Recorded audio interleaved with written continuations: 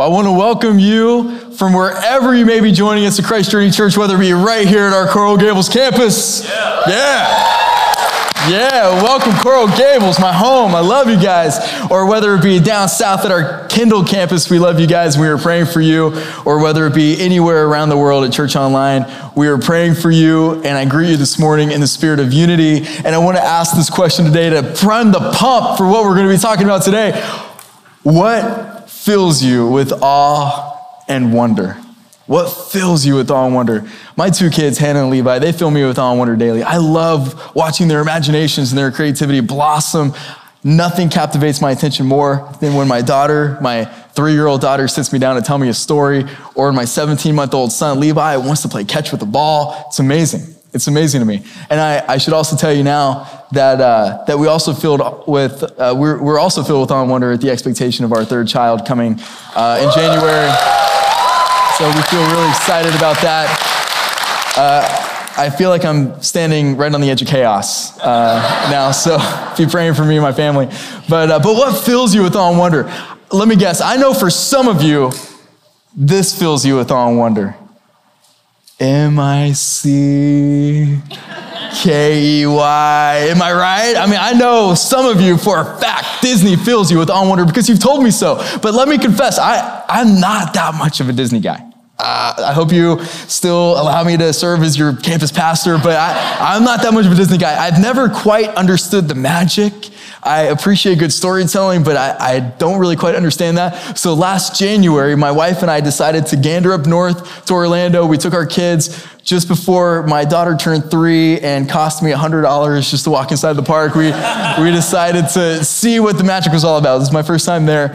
And our very own group's pastor, Pastor Desi, required that if we go, that we need to arrive in front of the castle, not just to the parking lot, but in front of the castle at 8 a.m. to get our seats as close as possible for the Let the Magic Begin show at 8:55. To which I wanted to respond to him, Desi, do you know how hard it is to get a almost 3-year-old and almost 1-year-old awake and active and ready to go to arrive at the Magic Kingdom and get our seat in front of the castle at 8 a.m.? Like, do any of you have any of you done that? It is nearly impossible. It is like a modern day miracle just to make that happen. But we did it, and we got our seat as close to the castle as possible, and we started the countdown from 30, and immediately my attention shifted to my daughter, Hannah. How would she appreciate this? Would she really like it? Is this something that, would we be walking outside of the park 5 minutes from now, running away from all of this madness, or would she actually enjoy it? Well, what do you think happened? She loved it. You're exactly right. Her little mind filled with awe and wonder for the next 5 minutes and every minute thereafter that we were at the park.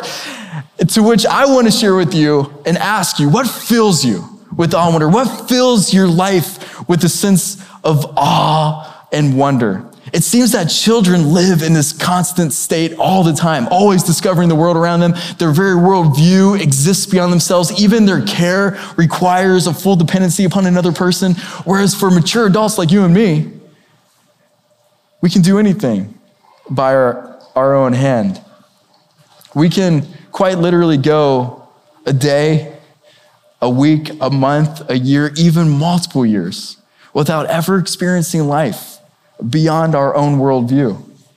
That's why moments, I think, of awe and wonder for us mature adults become fewer and farther between as we grow older. Our desire for discovery diminishes as the world around us becomes more defined. Our need for companionship lessens as we become more self-reliant. Even our belief in God risks becoming less reasonable over time as we become more self-sufficient.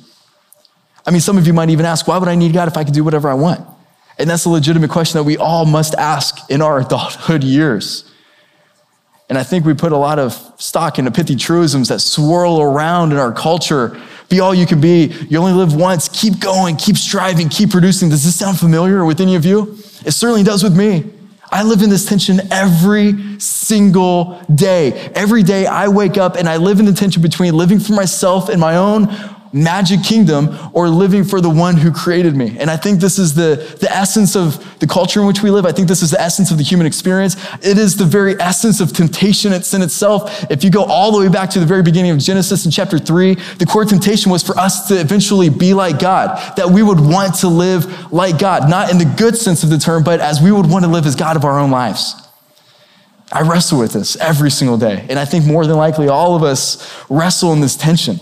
I want my own way on my own timetable. I want it how I want it, when I want it to happen. I want to make this 3-foot circle around me my kingdom. And I want to be the king who sits on that throne.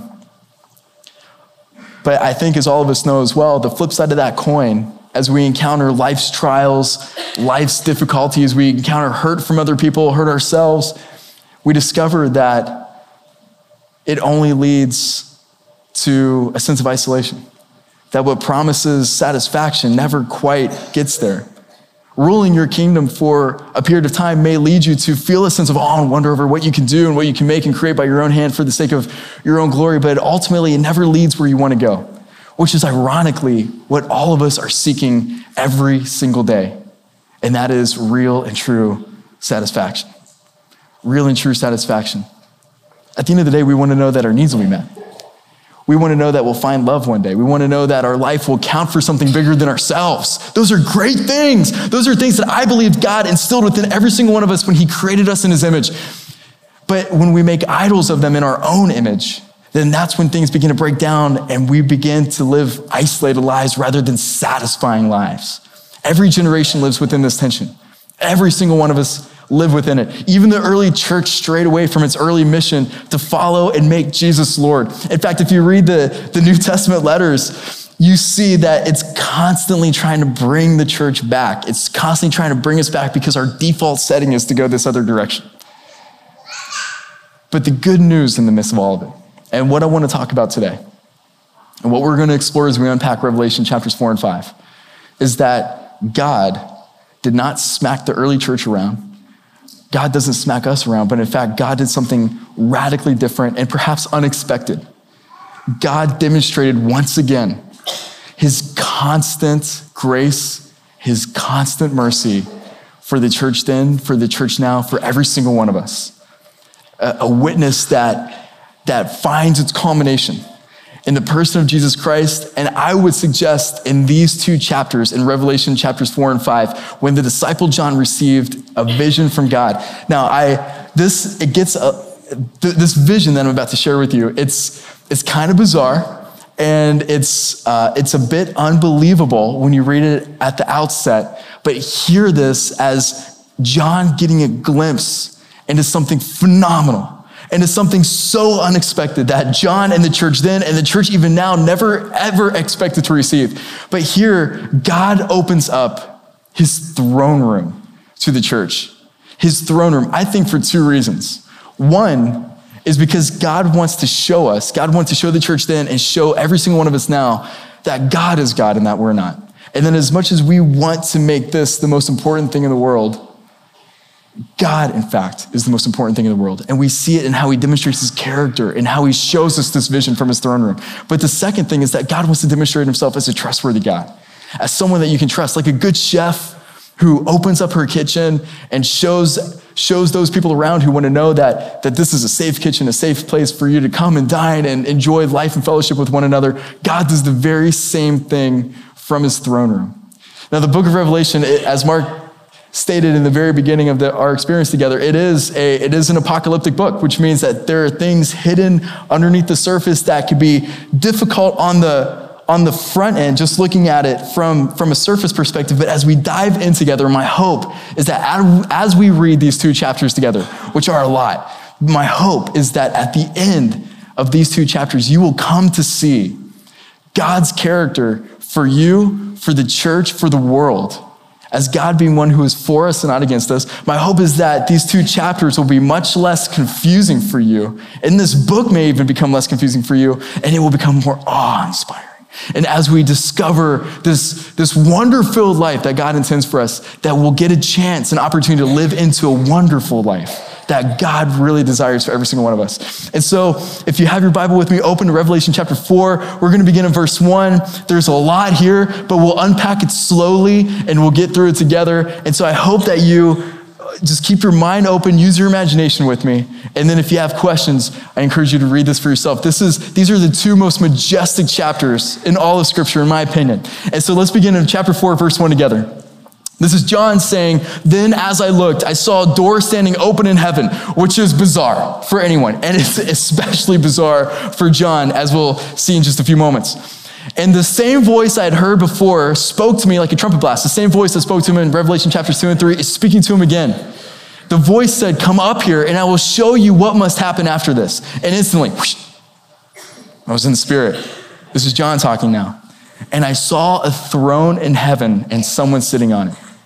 So immediately John wants us to know that this is a throne, not an empty throne, but this is a throne with someone sitting on it. Someone's reigning from this throne.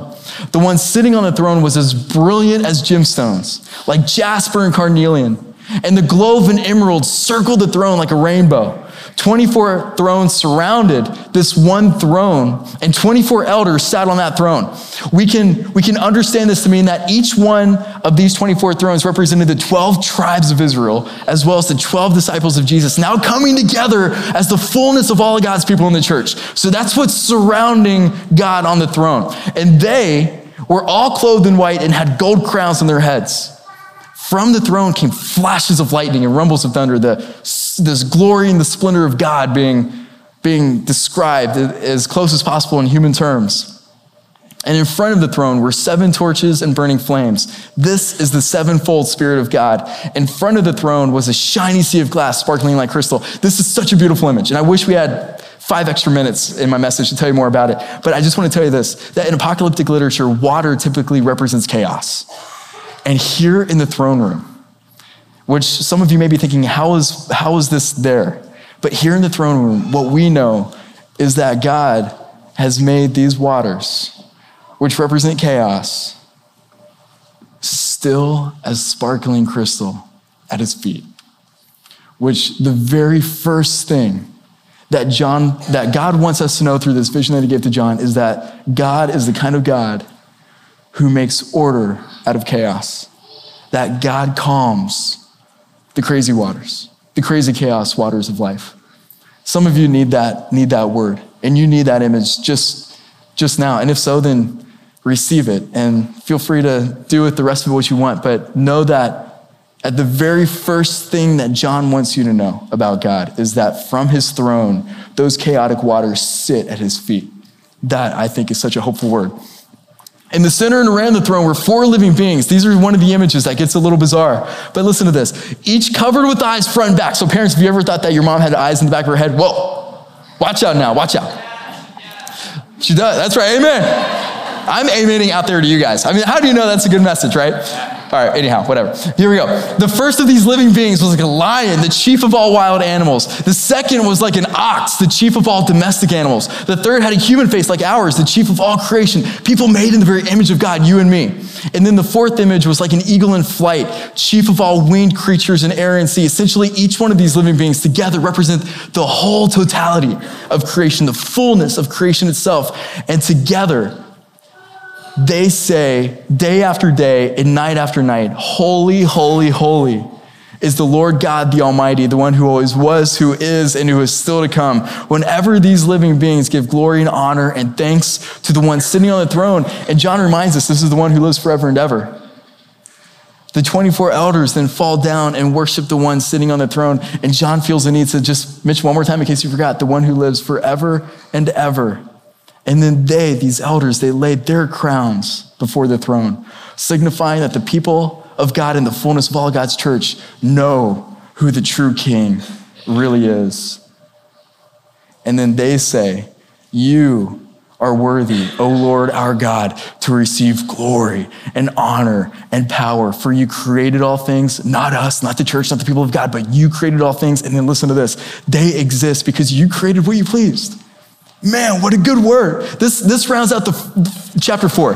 But what a good word that God created everything on heaven and on earth, and it pleased him to do so.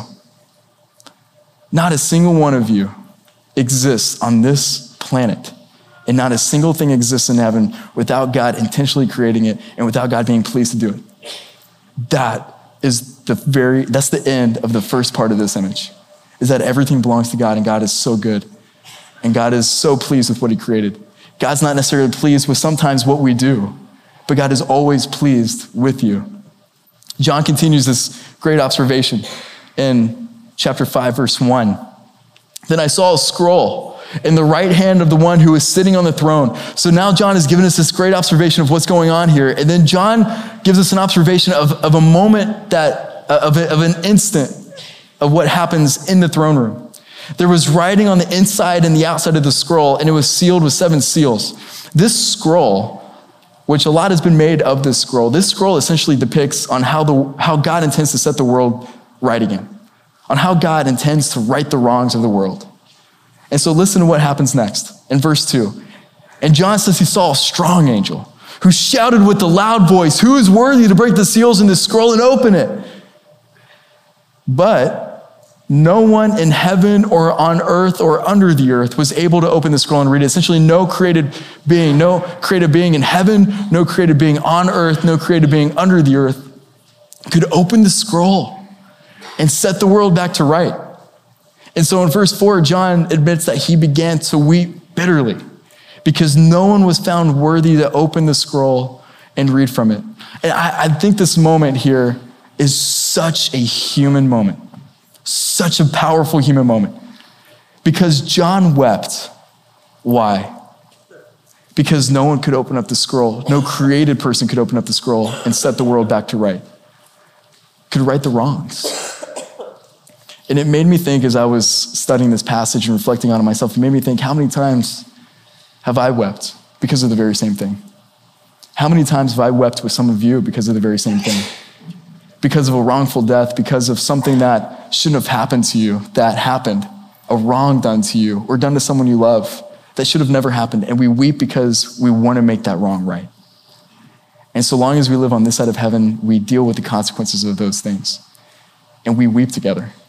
And John wept from the throne room of God because of the very same reason. What a human moment here within this beautiful image that God gave us. And so John continued, "But then one of the 24 elders said to me, 'Stop weeping. Look, the Lion of the tribe of Judah, the heir to David's throne, has won the victory. He is worthy to open the scroll and 7 seals.'" So John's in the midst of weeping, in the midst of mourning over the fact that the world would never be set back to rights, until one of the elders comes and says to him, "Listen, stop weeping. Because in fact, there is one worthy to open the scroll, and it's the Lion, the tribe of Judah, the very Lion that we sang about just a few moments ago, the Lion that's roaring with power and that's winning the victory." And so John, I'm sure this is fantastic. And so he looks to the throne to find the Lion.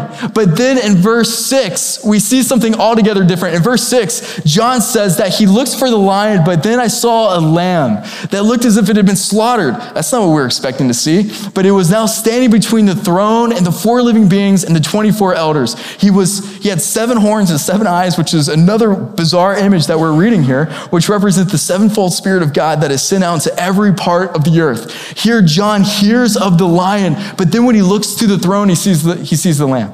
He hears the victory of God, but then he also sees something meek and vulnerable, something slaughtered. And not just that, but something with 7 horns and 7 eyes. And this number 7 in apocalyptic literature, as some of you might know, it represents this sense of wholeness, this sense of perfection. And so essentially this slaughtered lamb, something meek and vulnerable, something bloodied, here has 7 horns, which means all perfect power, that God is just and right with his use of power, but it's on this lamb. And then the 7 eyes mean all perfect vision. Nothing is outside of God's vision. But once again, it's united with this lamb. And then the 7-fold Spirit of God means an all perfect God, once again with the lamb. So John hears the Lion, sees the lamb, but then sees the image that we now know as Jesus Christ. The image of the Lion in the Old Testament coming together with the image of the Lamb in the New Testament for the very first time in all of Scripture, represented in the victory of the crucified Jesus, who is the all-powerful, all-seeing, all perfect God. That's what's standing right in front of God's throne. And then not to mention that, this I think is the most powerful image in all of Scripture when John says the following in verse 7. He, being the Lamb, stepped forward and took the scroll from the right hand of the one sitting on the throne. And when he took the scroll, the 4 living beings and the 24 elders fell down before the Lamb. Each one had a harp, and they held gold bowls filled with incense, which are the prayers of God's people. In fact, God's so close to your salvation with this Lamb right in front of him. Everything that God sees, everything that God does, everything with which God rules is all done through Jesus. It's all right there. The fullness of God's church is behind the Lamb. The beings are behind the Lamb. All of the heaven is behind the Lamb. Everything on earth is behind the vision of Jesus Christ. So everything that God does is ruled through your salvation. It's ruled through the very means of your redemption. In fact, God's so close to you that your prayers of hope and joy and mourning and loss and excitement and your dream, all of it comes to God through the incense that reaches his nostril. I mean, all of it comes through God experientially as sweet incense. And then we read in this very nice part, I mean, it's just so captivating. I want to make sure and in verse 9, and so they sang a new song together. You are worthy to take the scroll and to open its seals because you were slain. And with your blood, you purchased for God persons from every tribe and language and people and nation, which I see represented right here in our church. 57 nations in our church. Multiple language represented right here at the Coral Gables campus, and not to mention Church Online. I mean, this is the fullness of God's church being worked out in every church, and especially right here at our church. And then this is what the elders are saying. You have made them to be a kingdom and priests to serve our God, and they will reign on the earth. This is you. This is you and me. This is the church now in our world. This is people in our city not yet here that God has given them this great mission that as we come off our throne and let God come on it, that we get to be the very agents of his mission right here and right now. Not for the sake of our magic kingdoms, not for the sake of what we can build and do on our own, but for the sake of God's kingdom. But yet we get to use and put to use our skills, our gifts, our abilities, our love, our friendships, our relationship, our lives, our families, all put to that good use. Our hands now set for a good purpose. I mean, that's a wow factor if I've ever heard one. This is a wow factor. This is God just opening up his throne room and blowing us away with what's inside. But even then, it's not finished yet. John continues on with this vision. Then I looked and heard the voice of many angels, numbering thousands upon thousands and 10,000 times 10,000. That's 100 million voice choir, if any of you were keeping track. They circled the throne and the living creatures and the elders, and in a loud voice, they were saying, in addition to everything that was happening on the throne with the elders and with the 4 beings, these angels are also crying out to God, worthy is the Lamb who was slain to receive power and wealth and wisdom and strength and honor and glory and praise. And then John says he heard every creature in heaven and on earth and under the sea and under the earth and on the sea and all that is in them, saying, to him who sits on the throne and to the Lamb be praise and honor and glory and power forever and ever. And then the 4 living creatures representing the fullness of creation, they all just say amen, and they fall down alongside of the elders. This is the glorious image that God allowed the church only by his grace and mercy to see and experience so that we would come to know him as a trustworthy God. That, in my opinion, is the ultimate wow factor. These are the 2 most majestic passages in all of Scripture, and the image of Jesus Christ being everything through which God sees and being our vision to our Heavenly Father is the most glorious wow factor image in all of Scripture. This is it. This is it. And we get to participate in it. We learn that God is for us and not against us. And these passages each bear witness from his throne room just how much God desires to be your God. He can provide you with the awe and wonder-filled life that all of us want. He can provide us with the true satisfaction that all of us are seeking. This is exactly why he showed us. There's nothing left on the table. God has revealed everything. God has made himself known to us through the person of Jesus Christ, his character and his work. And then God said, you know what? Let's open up the throne room. Just so that all of the world knows that there is nothing hidden. There's no hidden agenda with God. There are no hidden fees.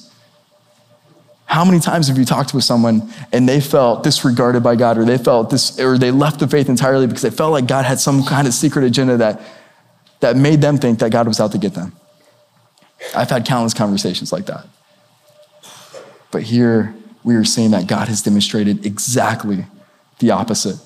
And as we align our life to the way of our true King, your Heavenly Father invites you to reign alongside of him as his prince and his princess.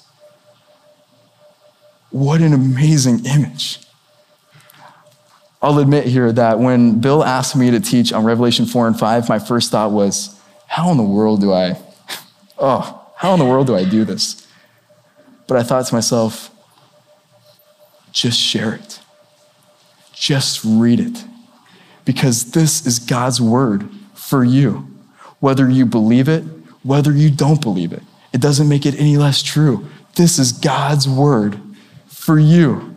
That's why Jesus taught us to pray. When we do pray, our Father in heaven, hallowed be your name, a confession of his holiness, a confession of his lordship. Your kingdom come, your will be done on earth, in Miami-Dade, in our families, in our workplace, as it is in heaven. That's one of the greatest confessions that we can make. And that confession begins eternity right now for you. For those who believe that, for those of you who want to believe that, that confession begins eternity for you right now. Your life goes on because the perfect power and perfect love of an all perfect and true King snatched you from death's grip. That's what makes your Heavenly Father so worthy of your surrender. Because God is the only one from his throne who could do such a thing, who could snatch you up from death's grip. No one can do that, not even you. Not even you as you build your own kingdom. You can't do it. That's the one thing you can't do is keep that from happening. And it will happen. But as you do so, your life can live on to eternity. And then we get to glimpse that here and now. When we gather together as a church, we get to glimpse that here and now as we sing songs of praise and set our lives on mission together. Now, maybe you've gotten caught up. Maybe you've gotten caught up in yourself and you've distorted this perfect power and perfect love into self-fulfilled glory or self-seeking sex or whatever it might be. And I just would tell you, if you have done that, then join the club of humanity. Because all of us have done that at some point in our lives. Every single one of us have, myself included.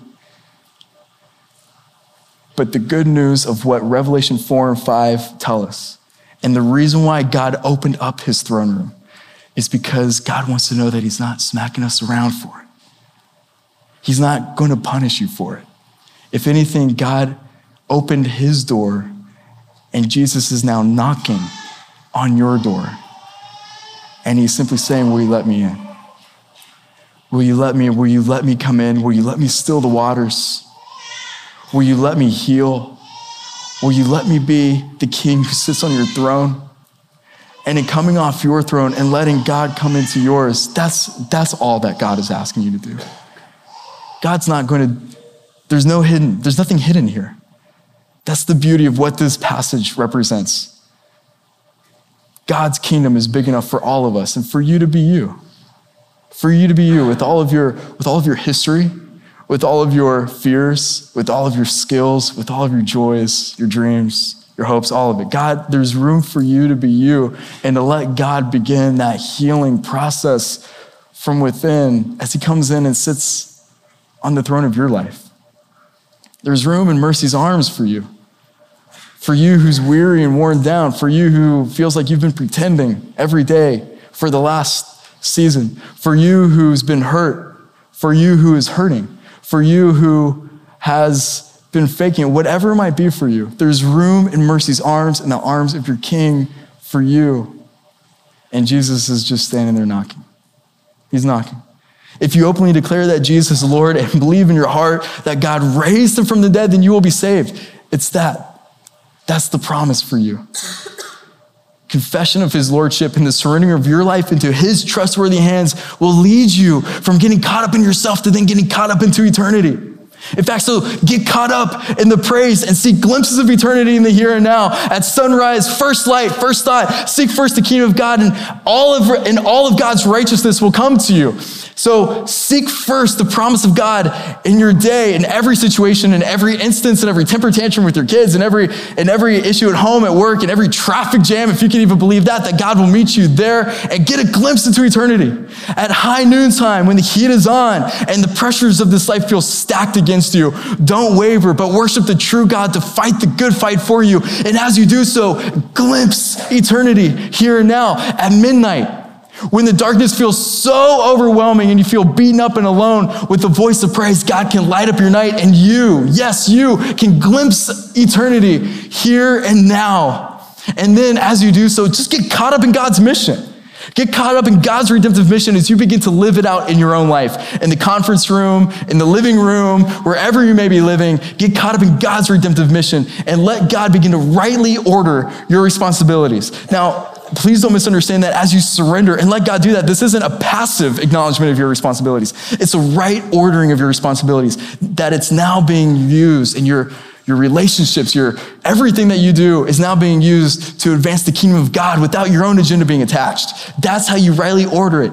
And it's a daily surrender for every single one of us. But that's why God gave us the great community of this, the church, to do it together. That you're not alone. And that when we stumble and we fall, we can pick each other up and we can keep going together, because we're the church together at this campus at 11 o'clock, at 12:30, at 9:30, at Kendall campus, and all the great faithful churches in our city, that we can do this together, that we can let God and the Holy Spirit within us rightly order our convictions, our responsibilities, and we can be the very princes and princesses designed and called to carry out God's redemptive mission here and now. And man, that's what I get from this. And I'm struggling with this too every single day, but my hope when I wake up is that today is a new day, and that there's room in Mercy's arms for me, there's rooms in Mercy's arms for you, no matter what your past may hold, no matter what your future lies ahead, that we can all do this together and let Jesus redeem us from the inside out as we invite him into our throne. So let that be our prayer today as we close. Heavenly Father, we thank you. We thank you for giving us a glimpse into your throne room, for allowing us to see, for whatever reason, something so awesome, so tremendous, so unbelievable even, that you would do that for us, to show yourself trustworthy and to show us that you are a God who is for us. And so Lord, as we do the hard work of slowing down, Lord, in your grace and in your mercy, help us in your Spirit to simply believe and trust. You are a God who is so for us, who's done nothing to show yourself otherwise. God, your perfect love, your perfect power is for us. And so, Lord, in the power of your Spirit, help us come off our throne today, and for you to find your place in our heart, so that we can lead well, create with humble hands, speak with uplifting words. Lord, we ask these things in your name. If today, if you feel a desire to come off your throne and to let God sit on it and reign perfectly and give you peace, to calm the waters of your life, it won't be easy. Every day is a continuous surrender. But if you feel so led to make that decision now, then would you pray this prayer with me? Heavenly Father, I've heard you knocking on my door of my throne room. And today I'm opening it up and I'm letting you come in. I'm coming off it, and I'm going to trust in your provision. I'm going to trust in your peace. I'm going to trust in your salvation and redemption. So Lord, forgive me where I've made my own way. Forgive me for those moments where I've caused pain. Help me forgive others where they've caused pain in my life. Lord, I am yours, and I put my life in your hands, in your arms, as I trust in your name. If you prayed that prayer with me today, then would you raise your hand and let me pray a prayer of blessing on you? Thank you. Thank you. Thank you over to my far left. Thank you. Father, we thank you for this glimpse. God, we thank you for your son, Jesus. We thank you that you've made a way for us, that you've snatched us from death's certain grip to give us new life right now that extends into eternity. And so, God, I pray for our church. I pray that you give us the courage to be the kind of church that shares this good news with everybody that we encounter. I pray that you send us out into our city, into our county, into our workplaces, into our homes, and we can live this way of love. We can live this way of peace. Lord, help us. We are yours. And we walk into eternity together. Lord, we love you and we make this prayer in your name. Amen.